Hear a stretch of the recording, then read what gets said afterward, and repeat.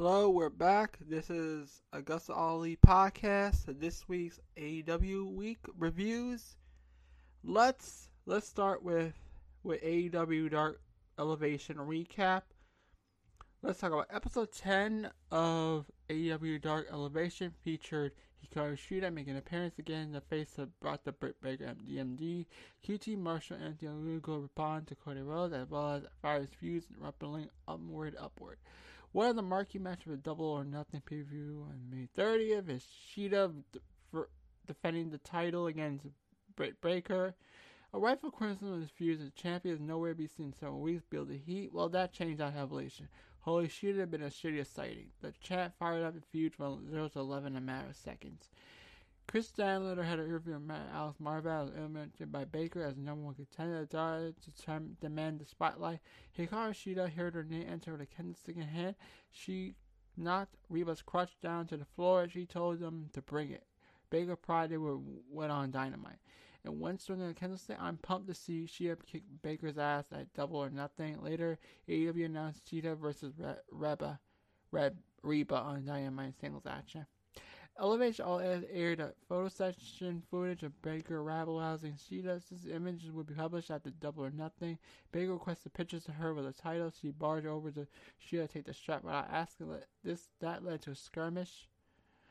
And another long and fire desire to see Shida kick Baker's ass. One thing I cannot stand about that clip is Tony Khan's incompetence as a leader. It was obvious that Baker's brashness would not be tolerated by Shida, and it could not anticipate the outcome. He would have been better off acting close in the background. Seeing that, I understand why AEW referees are so inept and have zero authority. The example comes from the top. One thing I like to like is Cody placing the belt back on Shida's shoulder. That respects from one champion to another.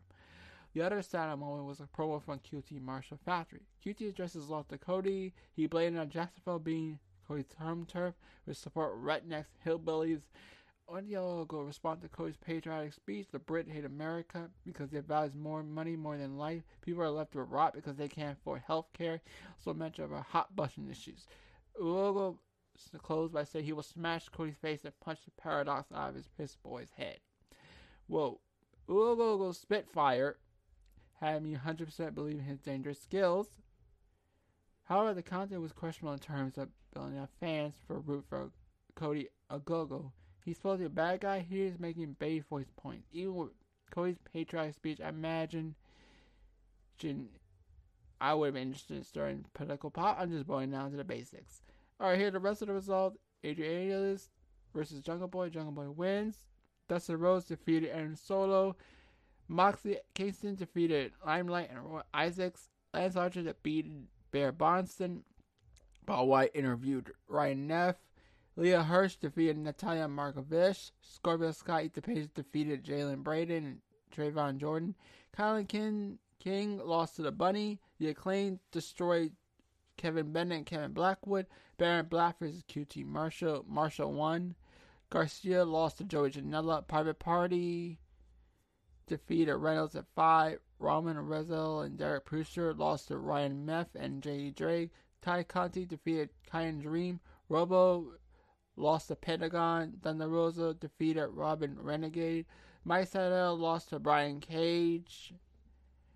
Moxley and Kingston are my favorite performance. Their brief work. Rose versus Solo and Private Party versus Reynolds 5 were quality matches carrying the feuds. Archer and Bronx were big men beefing it up.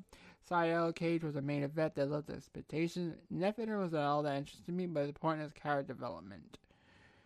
Okay then, and after that, let's get some notes, more notes, few notes and dots on Dynamite. Natalia Markova, she is the current Shine Wrestling World Champion, diver experience, taking part in WWE Priestley tryout. She competed her first match. The interesting matchup between two Moscow Russian-born wrestlers is probably not the last time we see Italian WWE.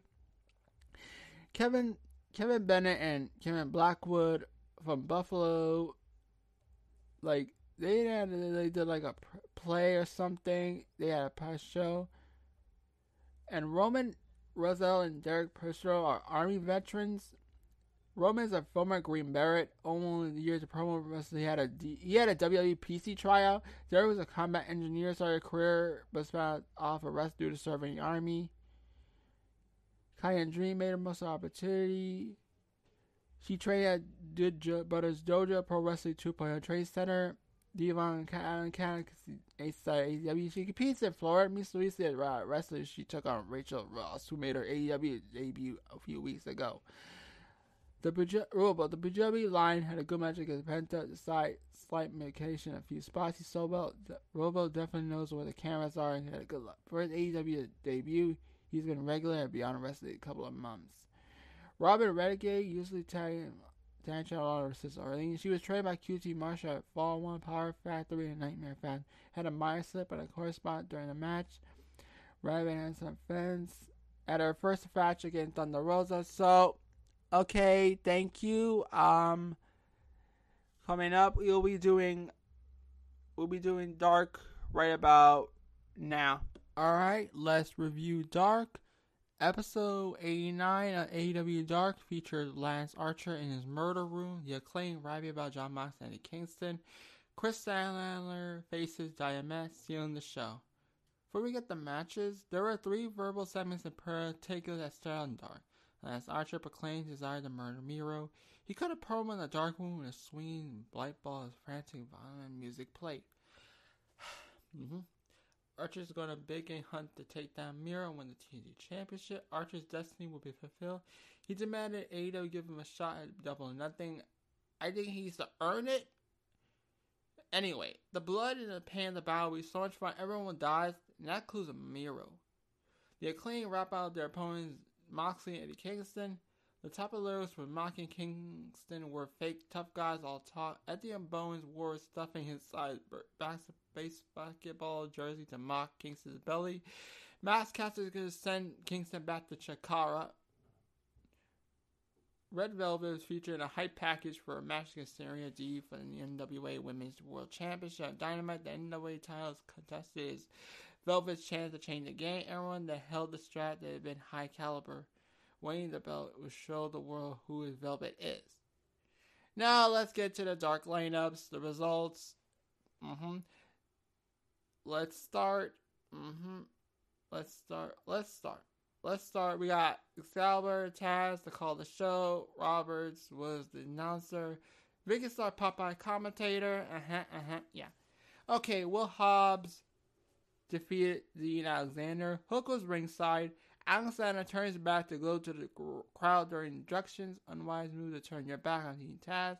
Hobbs attacked Alexander, fired some punches, but Hobbs flattened Spinebuster to win. Dante Martin defeated Falco. During the pinnacle fight, Martin punched Falco down to the mat. A 450 splash victory. Matt revealed himself part Evil Uno 10 and called bad participants in the Casino Battle Royal. Double nothing. He will use that match in Bird's Dark Order even more when he wins. 10 defeated Ryzen. Ryzen missed a flying 10, so send 10 pounds for full Nelson submission. Chuck Taylor defeated Aaron Rourke. Trent Cassidy Stanley were ringside. Taylor Crows were range strike, then an awful waffle power driver. Lee Johnson defeated Fuego del Sol. Cody came down with Johnson, but did not stay ringside. Commentary put over Johnson as the crown jewel student in the Nightmare family. Fuego went for a World UET, but Johnson countered for a Blue Thunder Bomb for the win. Dark Order defeated Tamlin Vinshu and Duncan Mitchell. The bout was comedy vibe. Uno kicked out the finish with a Netbreaker D combo with both opponents. Cabana hit the flying apple to Mitchell, followed by Big Boot flying senton for Uno. Colt earned the win by verse Boston Crab. Cesar Bonet defeated Marco Stunt. Peter Avalon and Ryan Neff, Ziggler's brother, Jay Drake were ringside. Stunt came out solo flipped over Avalon's sinister sled. Stunt was overpowered ease, but he was shifting enough to counter for a few big moves in the end. Bonet caught Stunt for a swing and Samoan dropped the win. After the match, the Hunks put the boops to Stunt. Jurassic Express ran off for the save. Jungle Boy discussed his desire to move on from defeat to Darby and move up into the Casino Battle Royale. Nick Camarado defeated Adrian Anales. Marshall, Solo, Ogogo were ringside. Anales rally was squashed by hefty clothesline and painful powerbomb. Serpentico defeated Sunny Kiss. Luther and Sunny Kiss were ringside. So Luther could pump kick Kiss. Skeptical fancy roll up to win and upset. Big Swole, Red Velvet defeated Red Vixen, Janice and Ruler. This was a women's tag match. Kylan King was ringside. Velvet and Swole did the work to control the pace. Swole won with a Dirty Dance elbow strike. Griff Garrison defeated Dion Rushman. Garrison completed his comeback with clotheslines, a backdrop, a running splash, a quarter, Falcon Arrow, then a rolling elbow to win. Max Sydal defeated Marty Cassius. Mike Sydal was ringside. Sydal overcame Cassius' power advantage with kicks to the head, forearm blows to the back. That softened Cassius off for the lightning sprawl slam for the win. Chris Statlander defeated Viamet. The rest of Orange Cassidy were ringside. So, for Diamond, she nailed a Kosora stunner, then executed a Hurricane Pin in the climax. Statlander Diamond exploded for Fish's Cup in the center of the ring. Diamond attempted to slice bread, but Statlander countered into the Big Thing Theory Piledriver for the win. Nyla Rose defeated Reika Teninka. Vigora ringside. Rose finished with a cannonball into the corner to a beast bomb. Angelico defeated Variety Morales. Angelico hit a drop kick to fight Morales that hit the Navarro Death Row for a submission win. For the main event, we had Brian Pillman Jr. defeated Luther. Julian Hart was ringside. Grayson Sutherland was backstage after competing earlier. Pillman kicked the masked man away from them and launched for the spring flying clothesline for the victory. After the match, Chaos Project pummeled Pillman. Hart ran to the back to Richie Garrison. Jungle Boy Garrison ran off and saved. The promo game was strong on this episode of Dark. I love the change of scenery for Lance Archer. The visual light bulb combined with music really drive home the idea of Archer being a Murdoch monster. Red Velvet's package won a point and helped Red Velvet's attention from the match. Applause to Chris Statlander and Diamond. It was a fun fight. It was physical, intense, creative. I enjoyed the chess of the match strategy. Statlander closing out with a Big Bang Theory was a counter was a precedent expected. There were two actions that caught my eye, but I'm good. But Falco was interested in Sassman Town. If he became a big star at AEW, I hope Tony Khan posts a Cash Make Falco theme song by Rockin' Me and Names by Falco. By the way, what's the deal with the story of Fuego still brawling with Skeletor a few weeks ago when Archer wrestled Luther at Dawn? Is commentary set up Skeletor be Fuego's first win? The story about Fuego's positive outlook to break his losing streak.